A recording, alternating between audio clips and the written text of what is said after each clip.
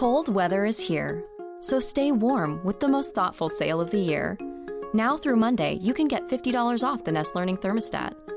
It learns your schedule and the temperature you like, so it keeps you comfortable when you're home and turns itself down when you're gone, which means it can help you save energy all year long.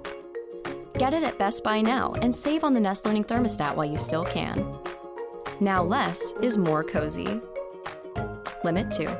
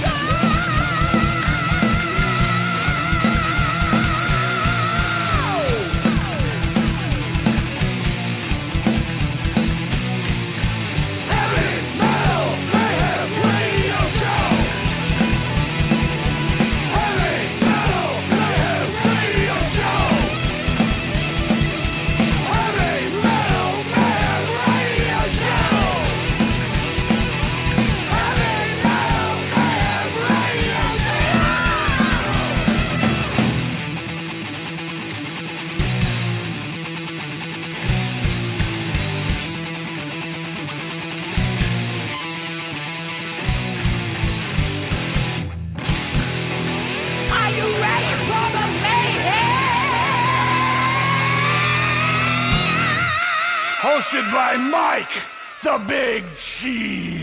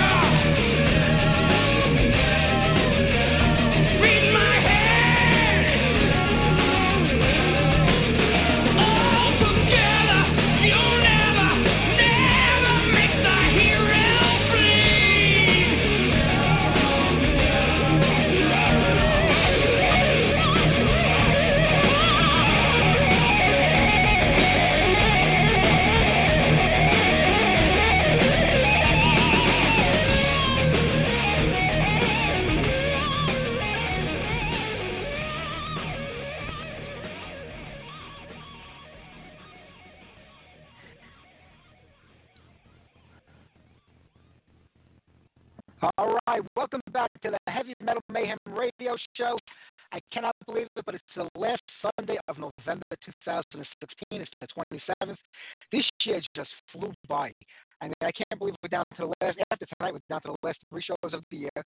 We'll be off the last Saturday of the month of December because it is Christmas Eve that day. No, actually, it's Christmas Day that Sunday, I believe. So, no show, but what a great year it was for hard rock and heavy metal. I mean, each year's been getting better and better over the last decade, and I'm looking forward to a lot of good stuff in 2017. But we got a great show tonight for everybody. Michael Clayton from Tyketto will be calling in live in about a half hour. Thorsten from Levy's Eyes will be in on the second half of the show. What a great way to end the month of November, huh? Right there, Black Sabbath. Boy, I tell you, every time I hear Ronnie James Dio, I kind of miss him more and more and more. That record, Dehumanized, came out, I want to say 92. I believe it was 92, maybe 93.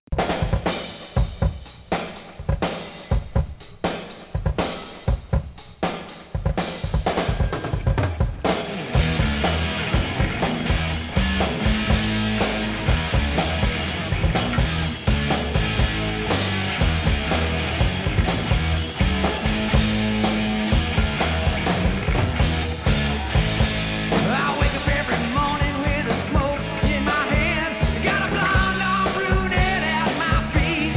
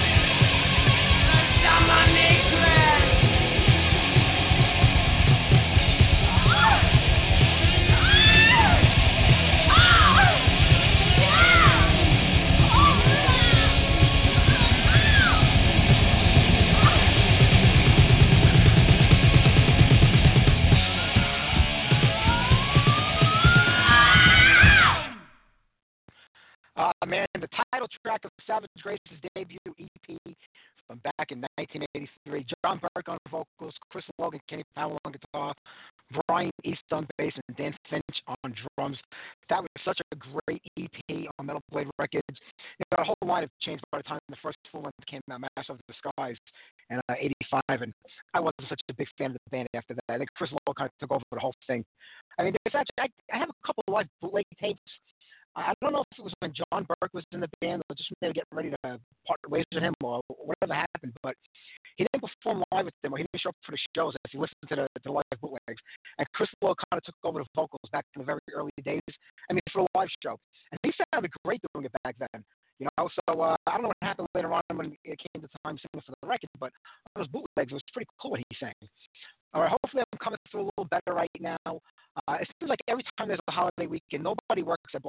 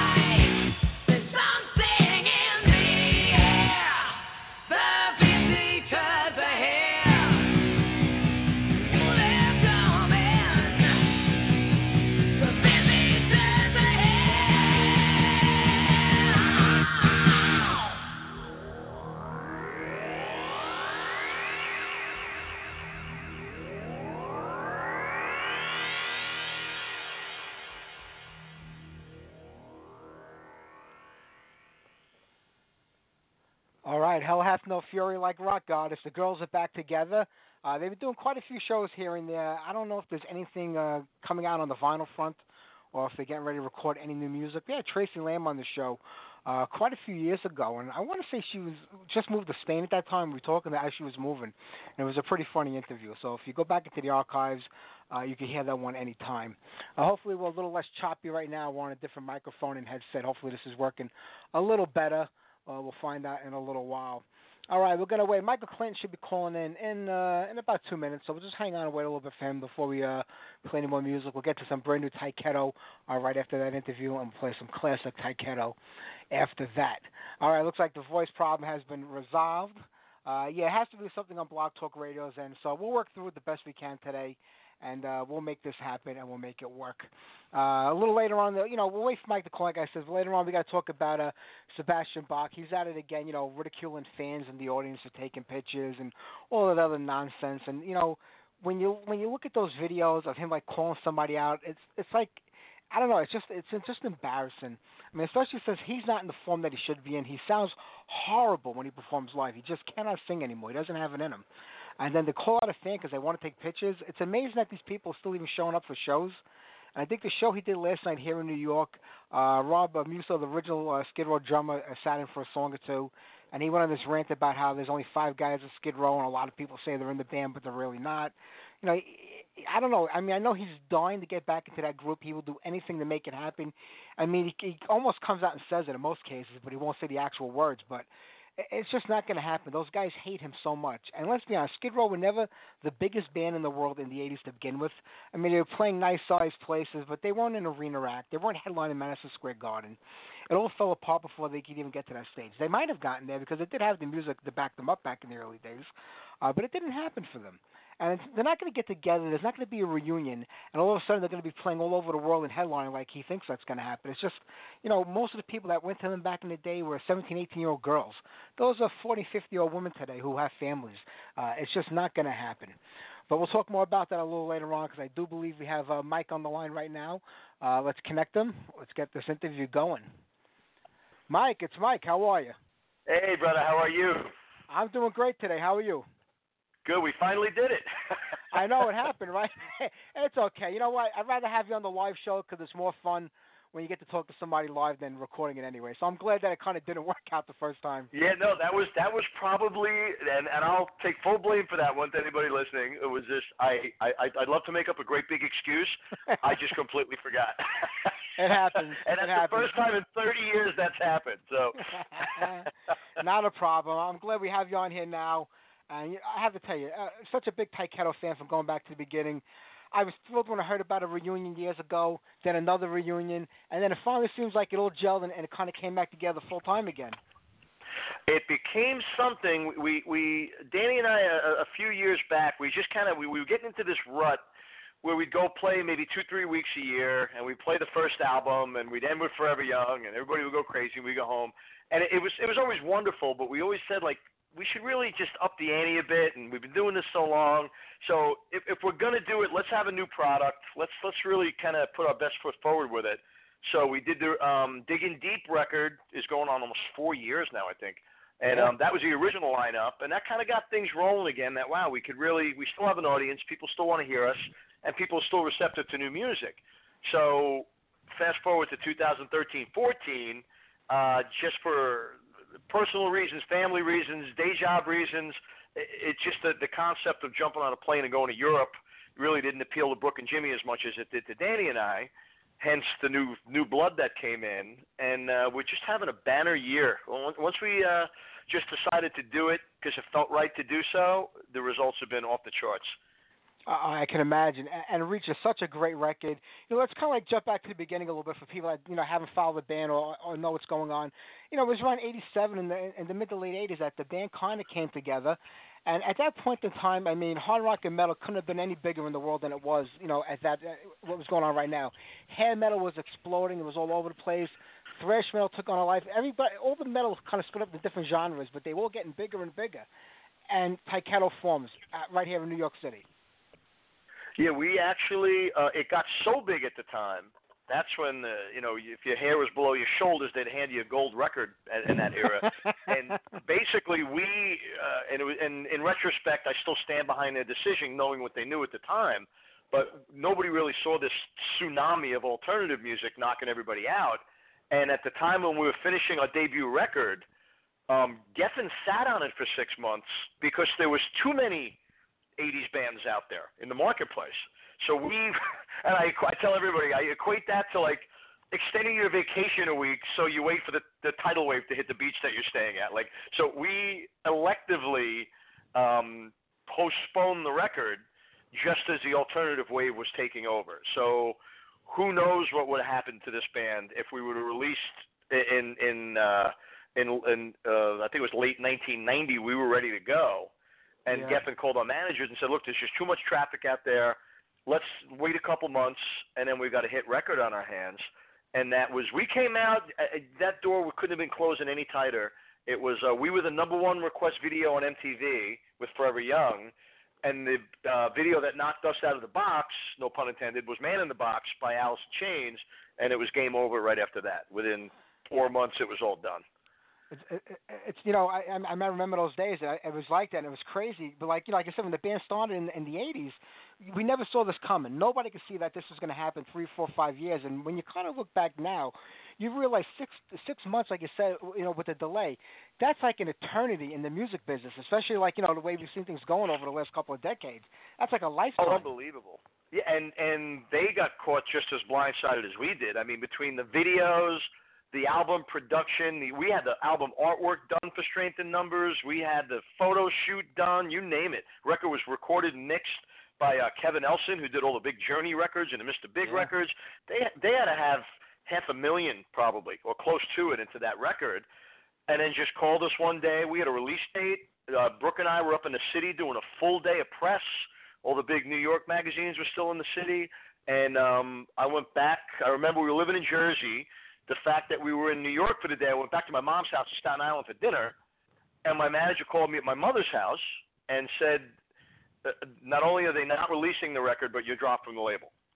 And I was in shock, sitting in the living. I'll never forget it. I was sitting in this big recliner chair in my mom's house in Staten Island, and I couldn't believe what I was hearing, because 6 months ago they were telling us that we'd have a double or triple platinum record on our hands with Don't Come Easy, and next thing you know, we're gone. And that's literally how quickly it happened. So I think over the years, Danny and I'm 54 and 55 respectively. I think it kind of humbled us, and it made us, always conscious of the fact that this is always fleeting, as anything in life is. So just appreciate that moment and make the most of it, because the moment may not be there tomorrow. And we were, we bought that dream hook, line, and sinker that we were going to be famous, and there's 6 singles on this record, and this is a multi-platinum artist, and that's it. And it didn't go that way. Yeah. I mean, when you look, you did have everything going on. You had the looks, you had the music, you had the stage show. Everything was there. It was just a matter of timing, and unfortunately that's what happened. I mean, if a band wasn't already established by the time that tidal wave hit, there was no hope for them, no matter how great they were. It just washed everything away. And today it boggles my mind how a whole nation of people, actually caught on throughout the whole world, like this change in music and style, but how we just abandoned, like how Tyketto was the talk of the town on Monday. Just say, I'm using you guys as an example, and Friday we just abandoned everybody because something new came along. It just shows you how trendy we are and how, well, that's an American thing. As much as I love to death our American fans, they're here from us from the beginning. I noticed it even with contemporaries of mine. 1 minute they got their hair down to their waist and they're listening to Nuno Betancourt, and then 3 weeks later they got a flannel shirt on, and Doc Martens and Alice in Chains, and they're detuning their guitar, and no more solos, and they're Stone Temple Pilots clones, and it wasn't very we always stayed true to what we were. And the American public, I think we just have such a wealth of media at our hands, even back then. That they kind of went to the next flavor of the week, and really Danny's roots from being in Wasted before Tyketto, and the touring that we did in England at the time. British fans were a little bit different, that it's okay in England to like Slayer, like One Direction, and like Tyketto. It's cool. It doesn't matter. As long as you like something, nobody judges you for the other things you like. And our fans in England really carried us through that dark time. That's why we still tour predominantly overseas, and we're doing anywhere from 800 to 1,500 seaters on our own, and we're headlining some of the biggest festivals on the planet all around the globe the last 2 or 3 years. So this resurgence came in, and more we're hearing of people. A buddy of mine who I just gave a copy of Reach to, who knows me as Michael, the booking agent from New Jersey. He didn't even know about Tyketto. He said, not only does this record blow me away, I went back and rediscovered your whole catalog. I never knew you guys existed. So I think at this juncture, for the first time probably ever, we've got more newer fans than older ones, which is just unbelievable at this stage of our career. People are first discovering us on the Monsters of Rock cruise or M3 or Steelhouse Festival or Download, or we're down to South America a few years ago, and people like really getting turned on by the band, which reminds us of what we've always felt is the music will be around forever. I think we wrote quality music, and at the end of the day, that's all that really matters as a musician. Absolutely. I couldn't agree with that anymore, Mike. But I was saying, at that point in time, did you guys think about changing sound and style to go with what was happening? Because Strength in Numbers comes out. I mean, it was recorded a lot earlier than it came out. But did you guys think about changing, or just say, hey, you know what, this is who we are, we're going to ride the course and see what happens? Or did you talk about maybe changing up the style? It wasn't changing enough styles to follow a trend. I personally, this Stone Temple I love. There's a handful of alternative bands I like. For me personally, it's not my style. I just don't care for it personally. Brooke really took to it. Brooke liked the heavy guitar tones. He liked the real chunky, weird tunings. He was playing that Stone Temple Pilots album and that Alice in Chains album into the ground.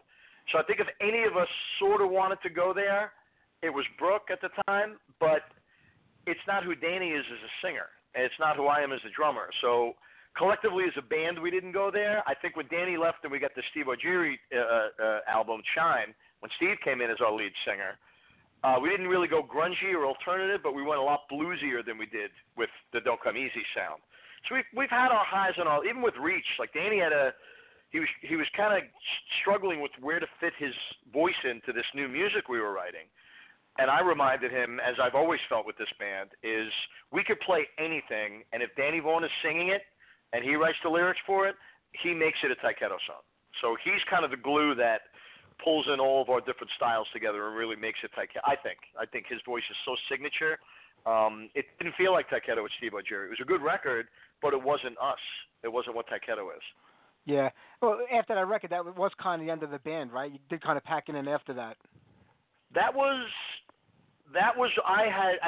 booked the band, I managed the band lived at my house, I bankrolled the band back then, and I was tired because we've been plugging away at that. And really, if you look at the time, so say it was 1995, we've been going for 6 years straight, nonstop, of which maybe 2 of those years were fruitful. So it was a struggle for 4 out of the 6 years, and it just got to a point where it was like, let's just call it. It's not worth doing. That's why I started my booking agency and really planted myself here in Jersey. And then we decided just to get back together, just to see each other. There was no money issue. There was no let's make a record and sell 1 million. None of that stuff. It was like, look, we have Brooks in where did he move to? I think he was in Wisconsin at the time, where he currently is now. Danny moved to Atlanta. No, Brooke actually was in Atlanta as well. They were both down south. And we just put the tour together. Just every time we ever got together after that was socially. It was wonderful. And once really Tyketto became a business again, Brooke just didn't have it in him to go on the road. And he just got married to a wonderful woman, had 2 children from prior marriage. So he was an overnight dad, and he didn't want to be away from her. And Jimmy's day job restraints just couldn't make it work for him. So once the social club aspect was over and it got down to work, it just wasn't logistically feasible for us to get together. But, I mean, when you do get together, I mean, back then, was it just like, for 2004, it was just like, we're going to do this one thing and get it over with and not revisit the band again? Or was it talk at that time about trying to continue it? No, we wanted to continue it. And I told somebody last month, I equate it to getting together with an ex that you were with many years ago at a different point in your life. And it's not that, you have these wonderful memories and this kinship and this bond from the original relationship. But once we got back together in 2014, as good as we all got along, I talked to everybody for Thanksgiving. We were all still very friendly, the whole lineup, new and old. And once we got back together in 2014, we made a good record. I think we got along well at the time. It just didn't feel that bond that we had on the Don't Come Easy and Strength in Numbers album. it just wasn't there anymore in the same level, that we weren't all unified with our vision for the band. We all, the thought of Brooke getting on a plane and going to play for 2 months in Europe away from his family, it didn't appeal to him anymore. Danny and I couldn't wait to go on tour again. So it kind of, we went into it with the best of intentions, but I think that Digging Deep era pretty much solidified that the old lineup was kind of finished for the time being. It didn't feel the same. Yeah, and a point, as we get older, sometimes it's easy for some people to go out and do things they couldn't do when they were younger, like hit the road for a few weeks. And for other people, it becomes more of a challenge and more difficult because there are different phases in their life. So I completely get that. But with the new guys in the band, it seems like a whole new life to you guys. Not that you didn't need it, but it just seems like the whole band's invigorated all over again. I keep trying to catch myself that I don't sound corny, because it sounds so immensely corny, and it's really not. It's just, it was everything. There's this mysterious guiding hand pushing us along. That's just everything you could possibly think of to fall into place at the right time has happened for like 3 years straight with us. And it was, the three gentlemen that ended up joining Danny and I were all huge Tyketto fans. So they came in with this level of respect for this project. Chris Green and I plugged in and hit it. And I tell the story all the time. The first show was the first rehearsal was about 3 days before our first show with him. I'd never met him before. I went purely on Danny's word that he was going to be great. And the rehearsal studio in England was so tiny, we had to stand in a circle facing each other. We couldn't stand like in layers. The room was too small. Yeah. And Danny was just laughing. He said, if you would have saw you and Chris's faces, I think the first song was Burning Down Inside. And we just laid into it, and we just clicked like we have been playing together. But I felt such an instant bond to him personally, musically, like it just felt great. And everything we did thereafter, it just was this overnight family. The energy was fantastic. Everybody's fully committed to it. We're going to go do this low-dough gig and take a chance in this market. Everybody's on board. One of us gets sick, we're all burning the phone up, checking up on them. It just became this. It was just so stereotypical of the cliches of, the one door closed, and we were worried if we were even going to have a band anymore. And within a year, we've got one of the most harmonious units and one of the most successful records of our career. When we're 5 albums into our career. So it just, the right people at the right time changed the course of everything. That's so true. And as you were saying, a lot of people we didn't even know you guys were around. You're getting a lot of new younger fans. A really cool thing is that, for the first time, Don't Come Easy is being re-released. And a lot of people that weren't able to get there. I mean, with the internet today, people get shit for free. They download it. But to get a real copy of it, it's finally going to happen again for a lot of people. I'm very happy it ended up in a good home. I called Derek because I was trying to get the rights to that, but I wasn't a proper distributor record company back then, because that's our firstborn kid. That's it. Yeah. And I actually called Derek when he got it, and I told him, I said, I feel like you're the adoptive parent now, so please treat this kid well. And he's been great with the marketing. He's actually bringing us units to sell on our January tour overseas. We're giving it his blessing. We're advertising it on our Facebook. We want people to rediscover that record, because it really, with no ego intended, it is. When I have to go back to list, because now we're playing. Last year we played Don't Come Easy in its entirety as a 25th anniversary tribute to the album. And when I play those 10 songs, I'm like, man, these songs are fantastic. It's a special record, and I can see why people feel it's a special record. And as a listener, I feel that as much as the guy that played it and wrote it. So Don't Come Easy's back out, and people are seeing it's perfect right now, because Don't Come Easy epitomizes our youth and the Brooke and Jimmy era and that wonderful record. And then you go to Reach, and it's just as good with a new attitude and new faces. And Danny and I are 25 years older than we were. And in my opinion, he's singing better than he ever had. I don't know what vitamins he takes or what he does in his spare time, but because I'm like, Jesus Christ, he's so powerful and spot on as a performer. And I told him, he and I are together for life. We're together almost 31 years now. And I thoroughly enjoy playing drums behind him. It's a pleasure. That when you say that, 31 years, you realize how long it's been, because you guys also did Vaughn together. I mean, another guy I had to mention to you, an old friend wanted me to say hello to you from your Dreamer days. Lenny Rizzo, good friend of ours here at the show. Lenny! I saw that you were going to be on here. I'm sure he's listening. Lenny was one of my I had so much fun with him. I joined Dreamer. I was 16 years old. I wasn't even allowed to leave the dressing room, so I had no ID. Vito, my mother used to drive me to Vito's house, Vito Brada's house, because I had no license. So my mom would drive me to his house. I'd go to the gig with him, and then he'd have to drive me home. I was a baby. I was like a junior in high school. And Lenny made me laugh my ass. He was a great performer, great singer, and he was one of the funniest musicians I was ever in a band with. So definitely tell him I said hi. I will. I'm sure he's listening. But, you know, you're talking about Dreamer. That was another band that I thought should have been one of the hugest bands in the world. The music, everything was there. I mean, you know, Vito went on the White Line, as everybody knows. If they don't know, they're crazy. And, you know, you went on the Tyketto. Lenny went on to... I went on to White Line with him. I was in White Line for 2 years with Vito. I didn't even know you were in White Line. Yeah, no, what ended up happening, it was Vito and Bruce, the singer, who's one of the best singing bass players out there. We were playing L'Amour. I think it might have been after Lenny left, but we played L'Amour. I don't even know who the singer was back then at that show, but the Tramps band was called Mabel. They were in from Denmark. They opened up for us. And George Parente, the guy that owned L'Amour at the time, he ended up becoming my manager and White Line's manager. He approached me, Vito, Bruce, and Mike Tramp, and they wanted to put us in a Van Halen tribute band because how Tramp looked and how Vito played and the fact that Bruce had that high harmony voice. They wanted to make us a Van Halen tribute. We opted to become an original band. So Bruce and Vito and I were the first lineup of White Lion with Mike.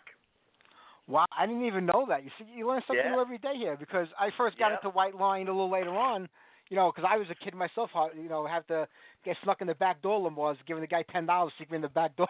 That was in the days when you had to, you know, be over 18 to get in there. Yeah, no, I was playing.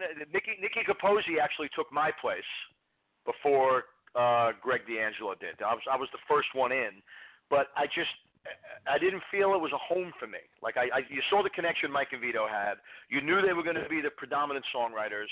You knew it was their thing, which more power to. I've never begrudged them. I love Vito. They went on to do wonderful things, but I just didn't feel like it was for me. And when I quit, Vito thought I was insane because a lot of business things were in motion already. Right after Nicky Capozzi left, before they got Greg, he called me up to rejoin. And I'm like, dude, I'm kind of happy with this Danny Vaughan thing, and I just feel like it's my thing. And again, some people think I walked out of a band that sold millions of records, but it was wonderful for them, but it wasn't right for me. And I never regret that decision. Yeah. You know, even with the success White Line had, that came to an end too, like everything else did, you know, in the 90s. It took everybody. It took a lot of people down with them. But when we actually toured with them, our first tour with them is when they were starting to have cracks in the wall internally with the band. So as they were it was so ironic that I'm on tour now with my old band, with my new band, who's on the rise, and they were like kind of not talking to each other a lot, and there was a lot of tension within the camp, and we're like on cloud nine releasing our new record. So those White Lion shows, I think, because we had the same management company, they put us on, I think, 4 or 5 shows in the UK, like big theater shows. Yeah. And to this day, those people that were at those first set of shows, because nobody knew who we were. We just went up there and just crushed it. And we retained those fans for 25 years later. They're still coming out. And people still talk about those shows. That's amazing. I mean, I know you guys had to postpone the tour. You guys get ready for some personal reasons, but it is taking place again in January over in Europe, right? Yeah, we actually, my wife's had some medical issues over the years, and it was getting to the point where she got diagnosed again, so she she still currently is, full round of chemo up at Sloan and radiation up at Sloan Kettering, and it was probably the hardest phone call I've ever had to make as a musician. We were supposed to be leaving this past November 9th. We're supposed to be playing tonight in the UK. So I called Danny up, and I'm like, dude, I can't leave my family. My kid needs me. My wife needs me. I'm not going to be in the right place.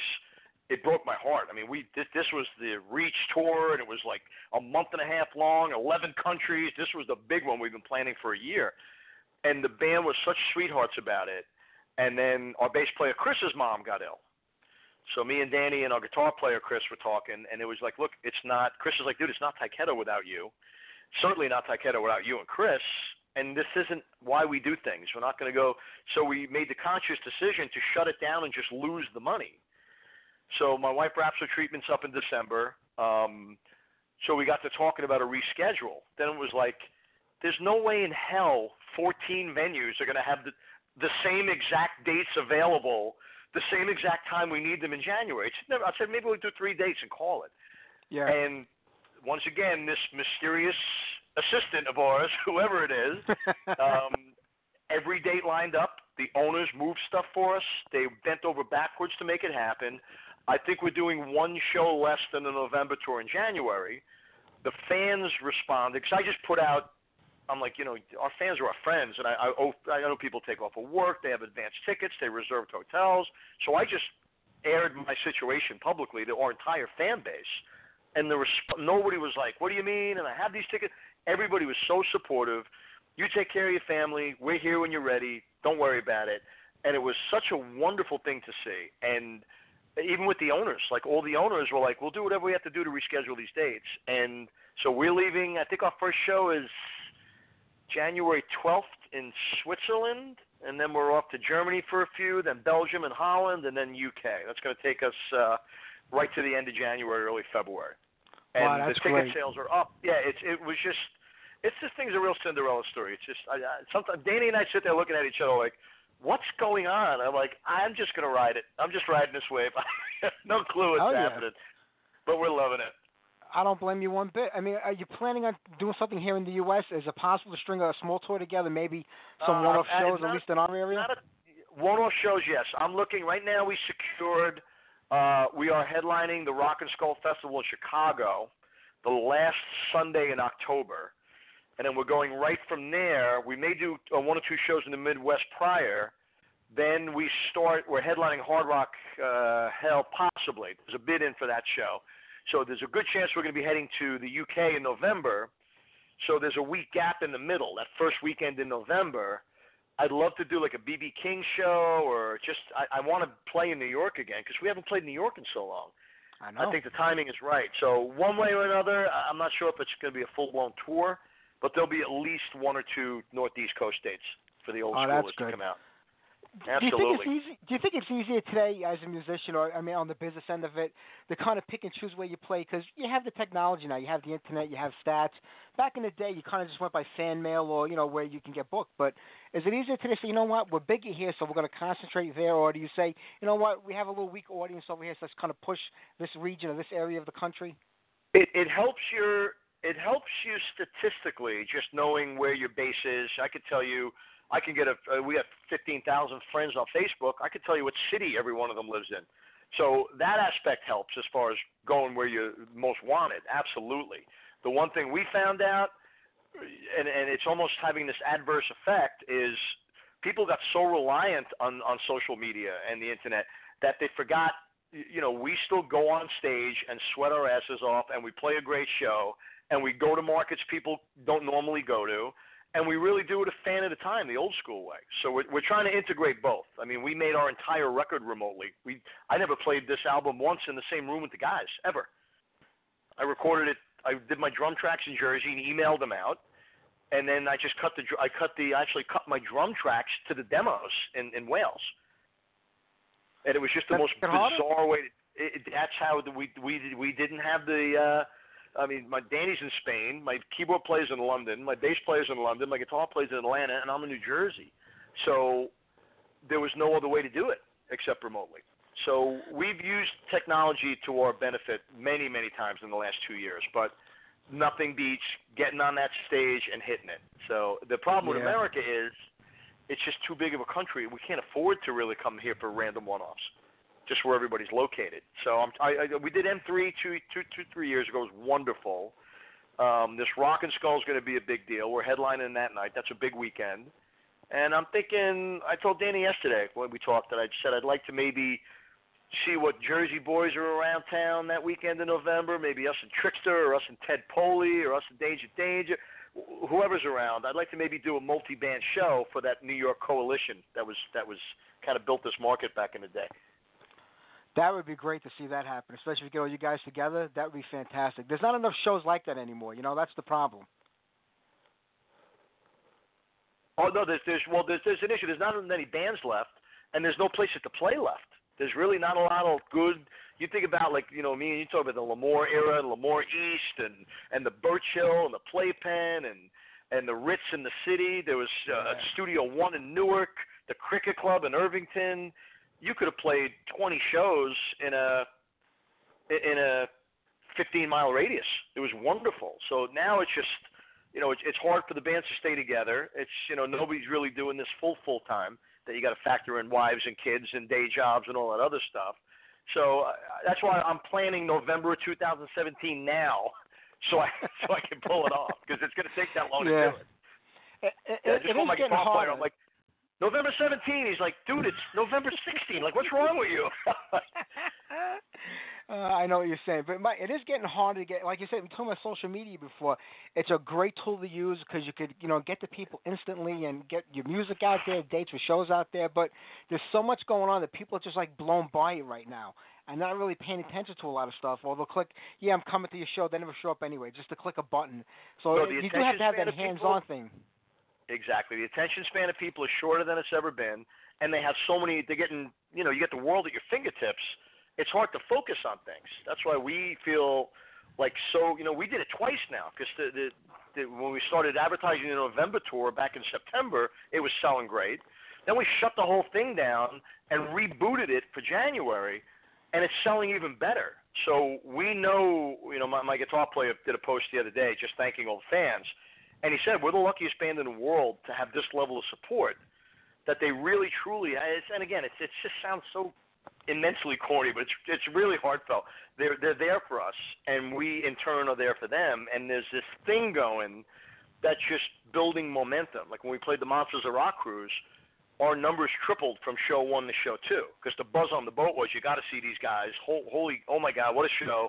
The cool guys to hang with, and people just started peeking their head in, which is where we're converting people over to becoming Tyketto fans. Is wonderful. Absolutely. I mean, I'm just hoping you get something going here in the New York, New Jersey area, because it's been a really long time since I've seen you guys live. I mean, I'm out here in Staten Island, so any one of the two is good enough for me. Just make it happen in 2017. You are Staten Island, though. I knew that accent was Staten Island. I knew it. Originally Brooklyn, but I crossed the Guinea Gangplank many decades ago when I got married to bring the family out here. I'm still looking for Vito Bratta. I know he's somewhere, but I never run into him in ShopRite or anything. He's in Old Town. I know exactly where he is. Yeah. But just get something going over here. I'm three-quarters in. I did Brooklyn to Staten Island. Now I'm in Jersey. So 15 years from now, I'm on my way down to Florida, and my path is complete. I did it. I was just going to say that. I'm skipping Jersey, going right to Florida. I got 3 years to retire. Yeah, I'm right on schedule. I did everything exactly as a good Italian from Brooklyn's supposed to do. That's right. The steady progression down south. Yeah, exactly. Mike, do you think things are better today musically for a band in the position that Tyketto is in than it was in the 80s? I mean, the 80s were the 80s. We can never have that back again. But as far as, writing music, controlling the destiny of the band and where you go and what you do, is it better today for bands in your position? In an odd way, it's better, because there's not, with Geffen, it was like this $400,000 record and this $200,000 video and this $300,000 publishing advance, and the stakes were so high, you really couldn't enjoy it because everything was coming at you like at 400 miles an hour. Now, we do what we want to do when we do it, when we want to, purely. That's it. And I book the tours accordingly. We don't kill ourselves with travel. So it's better. I'm not sure on an industry level. I can't speak for other bands. For me personally, at my age and where I'm at with my life, every single decision that this band makes is because it feels right to make it. We're not a slave to somebody telling us what to do. There's nobody with money invested looking over our shoulder. We call the shots. We book the tours. We book the travel. Everybody is on deck down to picking the songs for the live set. We are fully at the helm of this thing. And even with Reach, which I got to tip my hat to Frontiers, they let us pick the songs for the record. We did the artwork for the record. We did the running order for the record. That's our album in every sense. And they just let us do what we did, and the results are wonderful. So yeah. I think it's better for me personally. And I guess on an industry level, it's got to be better just because of the amount of people you can reach with your music now. Like if you think of going to see Kiss in the 70s, you either bought the record, heard the song occasionally on the radio, or you waited once a year for them to come through town to play. Now you can go on YouTube and watch every night of their tour. So sure. Your audience is global, and it's readily accessible. So I think that's got to be better for any artist, just on the sheer numbers you could hit. Well, just like you said with Frontier letting you pick the song and set them up, that was something that would never have happened with Geffen or any other major label back in the 80s. I mean, you hear from these bands, we want to get signed to a major, and as soon as you do, like, listen, we love you guys, but we want to change everything about you. Was that something that you guys experienced? It's a blessing and a curse. We actually Lay Your Body Down was originally named Bourbon Street, and we named it after the strip club on Route 9 in Old Bridge by the band House at the time.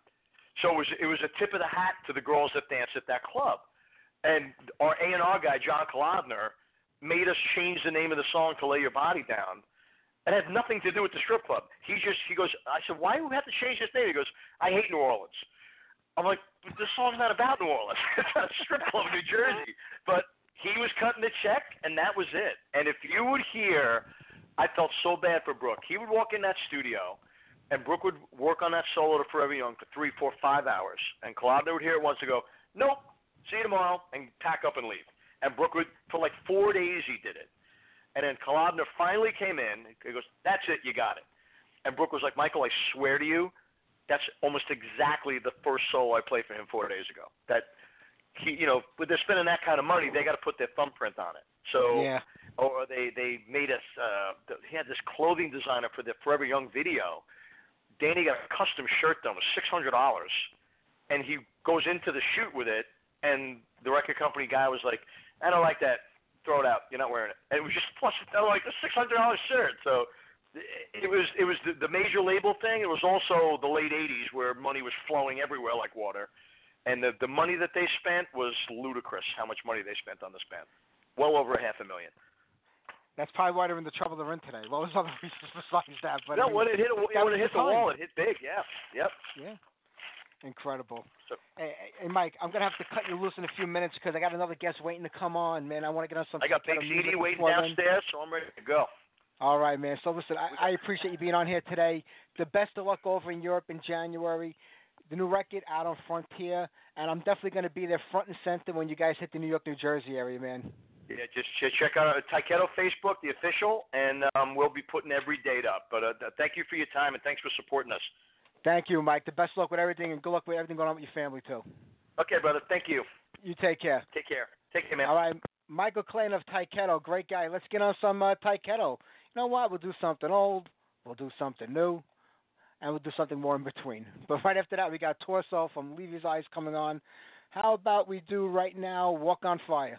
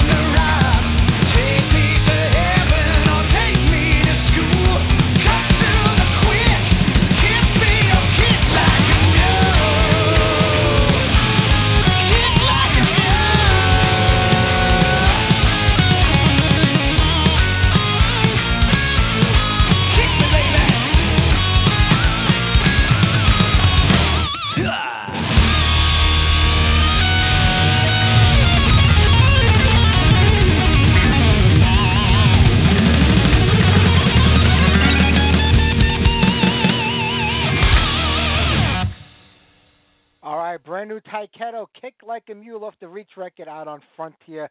Pick yourself up a copy of it. All right, look at this. It's already at 7:15. We're going to get Torso from Levy's Eyes on in a few minutes. And we'll see. Maybe we'll go a little later tonight, past 8 o'clock. We'll have to see. I hope everybody had a great Thanksgiving weekend out there Thursday. We gobbled down our turkey, and as soon as the family left, the Christmas tree went up, the lights went outside, the whole house was done up for Christmas before midnight that night. So it's time to start the Christmas season. And actually, 2 hours after all the lights went up, the first set burnt out in the window, the first set burnt out outside on my bushes. So now it's replacement time. All right, let's get on one more tune. I'm going to try to switch back to the old microphone because it's a little easier to use. How about we do some Dr. Mastermind? Let's go to the villa.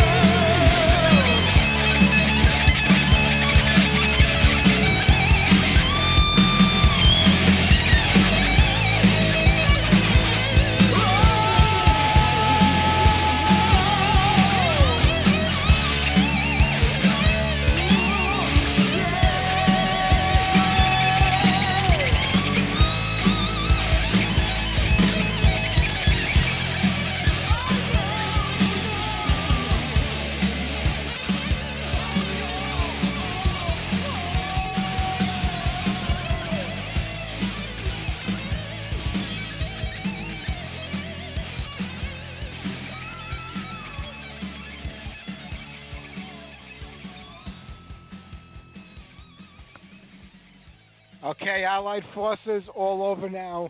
Let's speak to Torso from Levy's Eyes. There's a lot going on with the band this year. A lot of marital drama spilled over into the band. So let's check in with them and see what's happening. They're out on tour here in the U.S. right now. Hang on.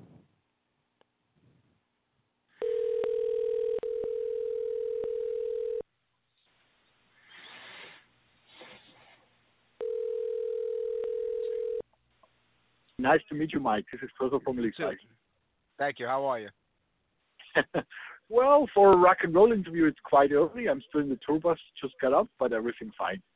Oh, great. Fantastic. Yeah. Hang on. So how's everything going on the tour? Everything is going very well so far. We had now 11 shows. We're on the way to Westland, Detroit. We've been mainly at the East Coast, had some fantastic Canadian shows, some great shows here. And we're just about to get into the groove. It's quite, many bands, they have a lot of free days and day off. We have, I think, now 17 days scheduled without day off. So that's quite a run, but it's really nice. And also in the bus, yeah, so we enjoy being here. Does it get harder as you get older to go out and do it for as long as you do now? If it gets harder or if we try harder? well, I know you try hard if I'm seeing you over the years. Yeah. I wouldn't say it's getting harder. Maybe for me personally, I can say at a certain point, I don't have to be on every party in the morning anymore. I go to bed or I try to eat healthy, but the rest is, I enjoy it. I enjoy traveling. I enjoy playing, and I'm very happy to be here. So it's not getting harder. It's more like, even more like you can treasure things, because we've been through so many different periods in Lee's Eyes and played so many shows in also countries, and it's still a privilege to be traveling around the world. I know friends of mine that are like in my age. They have maybe a steady job and they are bored, maybe a bit more secure in a financial way, but this is still like an adventure, and there's so much people you meet and inspiration you get from the traveling. So I still see it as a privilege to be a touring musician. Oh, that's great to know. I mean, a lot of drama in the band at the beginning of the year. That seems to be behind you now. This is the first time a lot of people are getting to see Alina live. How's it going with her on stage, and how are people reacting to her now, taking over, the front of the band? Yeah. The people react fantastically. I have to say, Alina did a great job in the time that you were talking about. It was mainly February, April, May. And when it became clear that we can continue with this, they didn't want to continue with us. We made a band meeting in April and decided to split with each other. And then unfortunately, and I have to say, I already said it in the Russian interview, I think mainly to his new boyfriend that tried to interfere into the band matters. It was just not possible to plan anything together or do any music or any tour together. It would have been impossible to play this tour in the USA, for example. Here we would have to cancel it, or we would have to take maybe a 2 years break to settle everything. And then we agreed in April that we do not continue together. And then what happened on this account, the statement that we set up together was attacked, and then a kind of shitstorm was in the internet. But I also have to say that shitstorm was never live. So I heard no single doing or anything. And Alina did fantastic. We had a first show in April in Indonesia from 20,000 people. They played German festivals, and we had now maybe the biggest show we ever did at Metal Female Voices in October with the Viking ship and 20 Vikings on stage and a 40 people production. And she did really everything very well. And I think she kept also something which is like to the symphonic power music. the strong, powerful attitude. Like I think that comes across very well live. It's a very powerful way to perform songs. Yeah. I agree. I mean, I think it's hard anytime a band has to replace a singer and when somebody has to step in to take over that role. It works with some bands, it didn't work with others. It seems to be working for you guys because she holds true to the original stylings of the songs, but yet adds her own touch to it. And on the newest song recorded with her, you can see that the band is in a good place right now and that future records are really going to sound great. We just got out Fires in the North in October, and that sold really, really well. They had to press new editions, and it sold over 5,000 copies already. The record company even asked us, because I think the only available CDs right now from Fires in the North is the ones we have in the tour bus. So they needed some for some promotional purposes. And I think, we already wrote new stuff, and I think you can already expect a new album, although it's a massive recording always. I mean, tons of recordings, like orchestra and choirs and a lot of folk instruments. You can expect in 2017 a new Leaf Eyes album. And, wow. It has never been a question for us to stop, because it has never been a Liv Christine solo band. It has always been a band, and I think you can see this right now. I mean, we continue playing, we continue writing songs, and even a lot of friends of us that have seen us since a long time, also in this tour in North America, they say they've never seen us in a better shape. But that's not up to me to discuss this. I'm just like saying we enjoy making the music, and we're also very confident for the future. Yeah, well, it's definitely bringing a whole new vibe to the band. And you're right, a lot of people are saying, why don't you break up the band? Why don't you change the name? Yeah. It's not that simple as that easy, because like you said, it's not somebody's solo band. It's a band consisting of multiple members. And, it's not that easy to start up again from scratch. I mean, it's very hard, building up a band name. Yeah, exactly. And I mean, if it would have been a solo band, there has always been a solo project from Liv Christine, which was called Liv Christine. So that has never been a matter. And we do everything also in Liv's vocals. You can hear a lot of ideas from other members of the band. So we worked on everything together, and it has been a band, and it will be a band in the future as well. Yeah. Well, Alina is a very strong vocalist. Now with her in the band, I mean, do you write to her stylings? Do you write to the way she sings now? Or do you continue going the way you were? Like I said, I think, Liv and Alina are both great singers. And Liv's strength might be a lot of the romantic, more melancholic stuff. And I think what happened in the band, and it's also influence of me as a person that likes heavy metal music, that is guitarist, and has grown up with all the great bands in the 70s and 80s. It happened that we went into a more powerful and more bombastic direction. I'd say that happened since North. If you take a look at the records, like Love Lauren was a very romantic album. Vinland Saga changed a bit, but since North, I think we went into one direction and kept that going, which is going into a kind of bombastic, heavy, and also folky style. I think that's maybe which. And for all these things, no matter if it's a song like Swords and Rock, or if it's a ballad, or if it's powerful stuff, Alina's voice fits really very well. And I'm really looking forward to work on the new stuff with her voice. And I think especially what is maybe her plus that she adds now to the band is really the powerful section which comes across. It's very nice.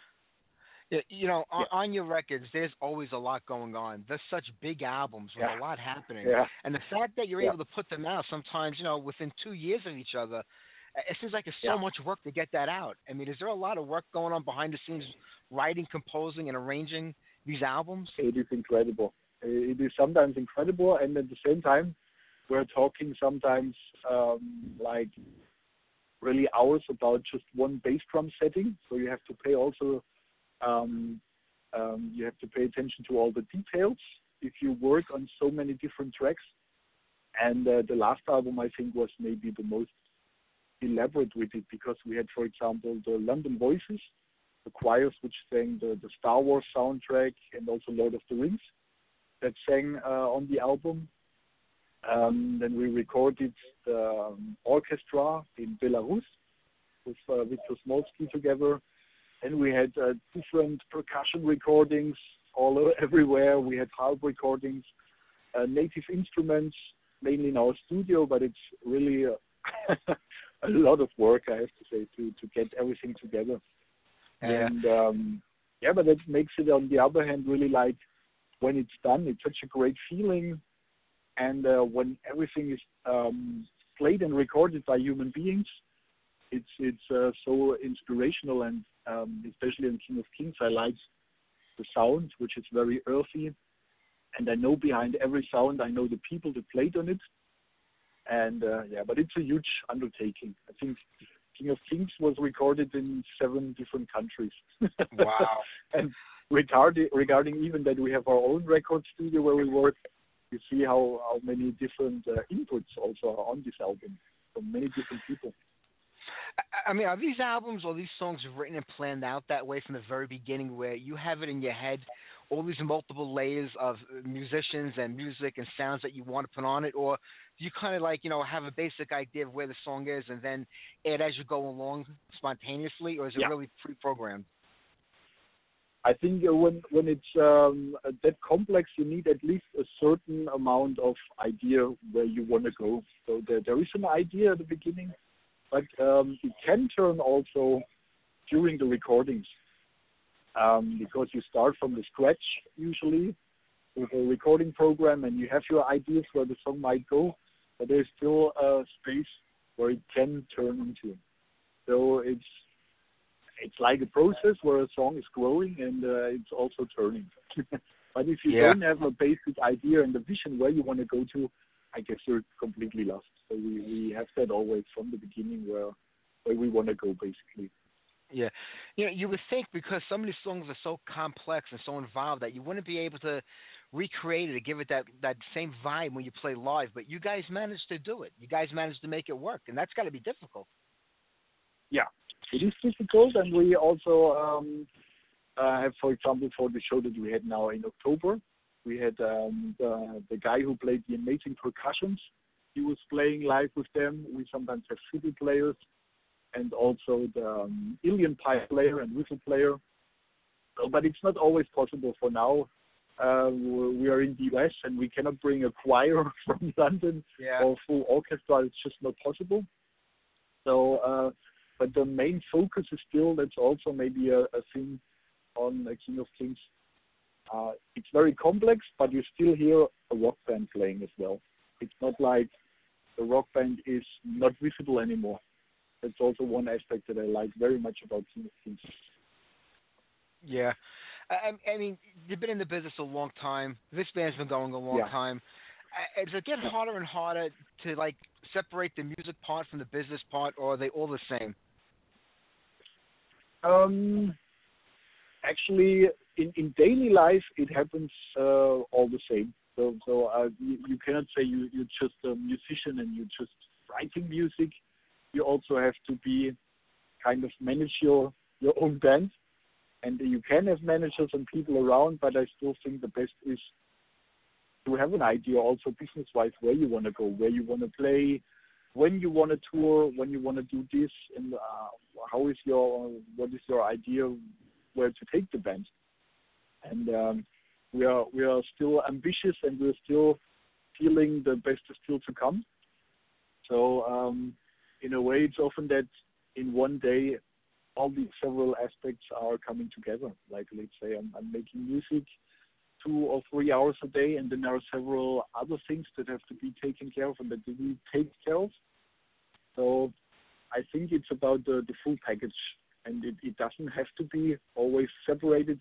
Well, let's say when we're in a really hot period of recording an album, then the music comes definitely only first and is just there.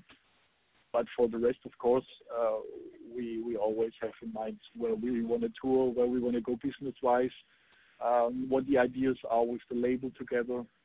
So yeah, it's like you said, it's a full package. Things that you have to take care of as a musician. Is winning over new fans and obviously gaining new fans and new people listening to music is very important because that's a base that you want to grow, especially on a financial level, because you want them to buy the music, the merchandise, to keep it going. Is there any other way of winning over new fans today?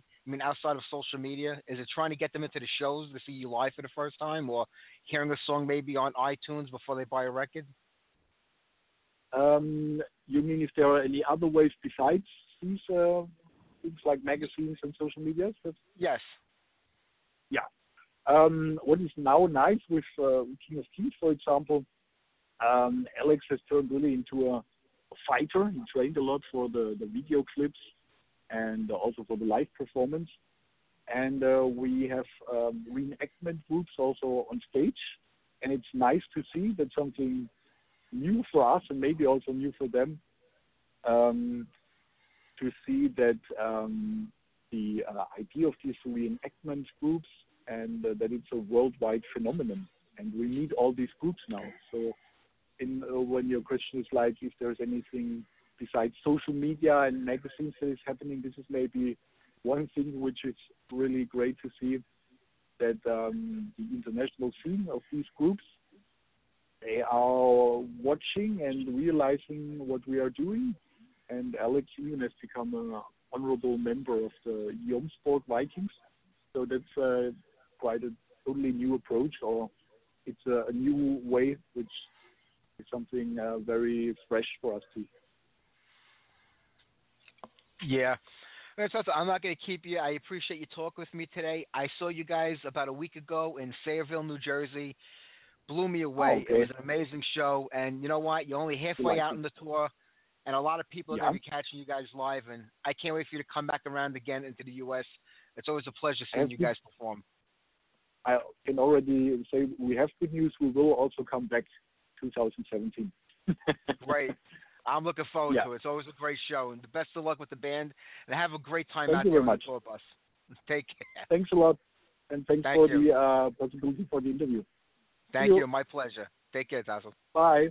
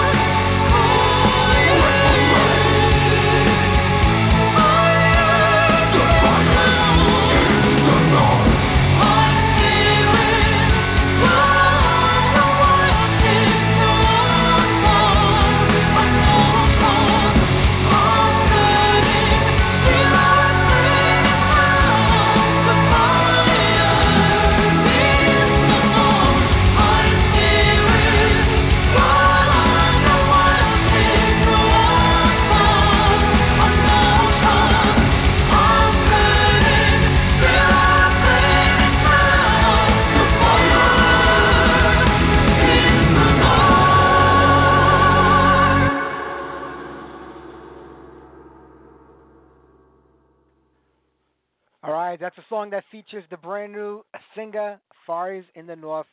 What a great show we had tonight. I want to thank Tasso and Mike for calling in. I do appreciate it. It's the last show of November 2016. We head into December. Next week, we got 3 shows, then we're off for the Christmas weekend, and we come back in January. I haven't really booked anything out that far in advance yet, so we're just going to concentrate on the month coming up. And next week, let's see who our guests are. It's like a magical mystery pot of guests. Let me open up the book here. It's Mr. Eddie Malm from Heavy Load. He's our guest next week, as well as Jeff McCormick from Q5. So we got a great show for everybody next week. Don't forget to tune in. Starting at 6 p.m. EST. You know, you can always listen to the replays. Yes, I will do my best to get Tanza on here. I would like to get her live in the studio and do a video show with her here. Maybe she can sample her bathing suits as we talk about the music. All right, let's see. We got 10 minutes left in the show. Enough time for 1 or 2 more songs, and then we'll kind of wrap it up here today. Let's do some Mean Streak with Lost Stranger.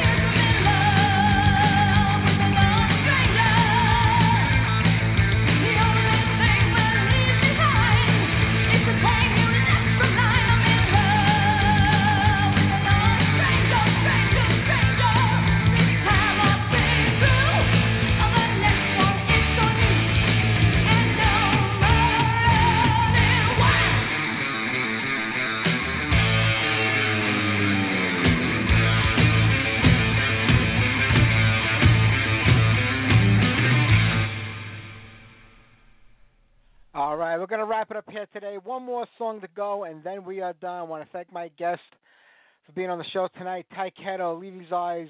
Check these guys out when they come to the area and play. Levy's Eyes is still on tour here. I believe they have a couple more weeks to go. And Tyketto, they're over in the UK in January, so check them out if they're in your area. Next week, Eddie Malm from Heavy Load and Jeff McCormick from Q5. Don't forget to tune in for that. All right, the boys in Sparta, the new wave of British heavy metal band, sent me out the new record a few weeks ago called No Retreat, No Surrender. I don't know why I just haven't gotten around to playing it, but we're going to get on a song off of it tonight, and then we're going to wrap things up here. So everybody have a great week. If you're here in New York, it's going to be pretty nice this week. We're going to be in the 60s, so enjoy because it's going to get freaking cold real soon, and the snow is going to be coming down big this year here. So let's enjoy the semi-warm weather while we have it. All right, off the brand new Sparta record, No Retreat, No Surrender, here's Dark of Your Mind. Take care, everybody. Have a great week. I'll see you next Sunday.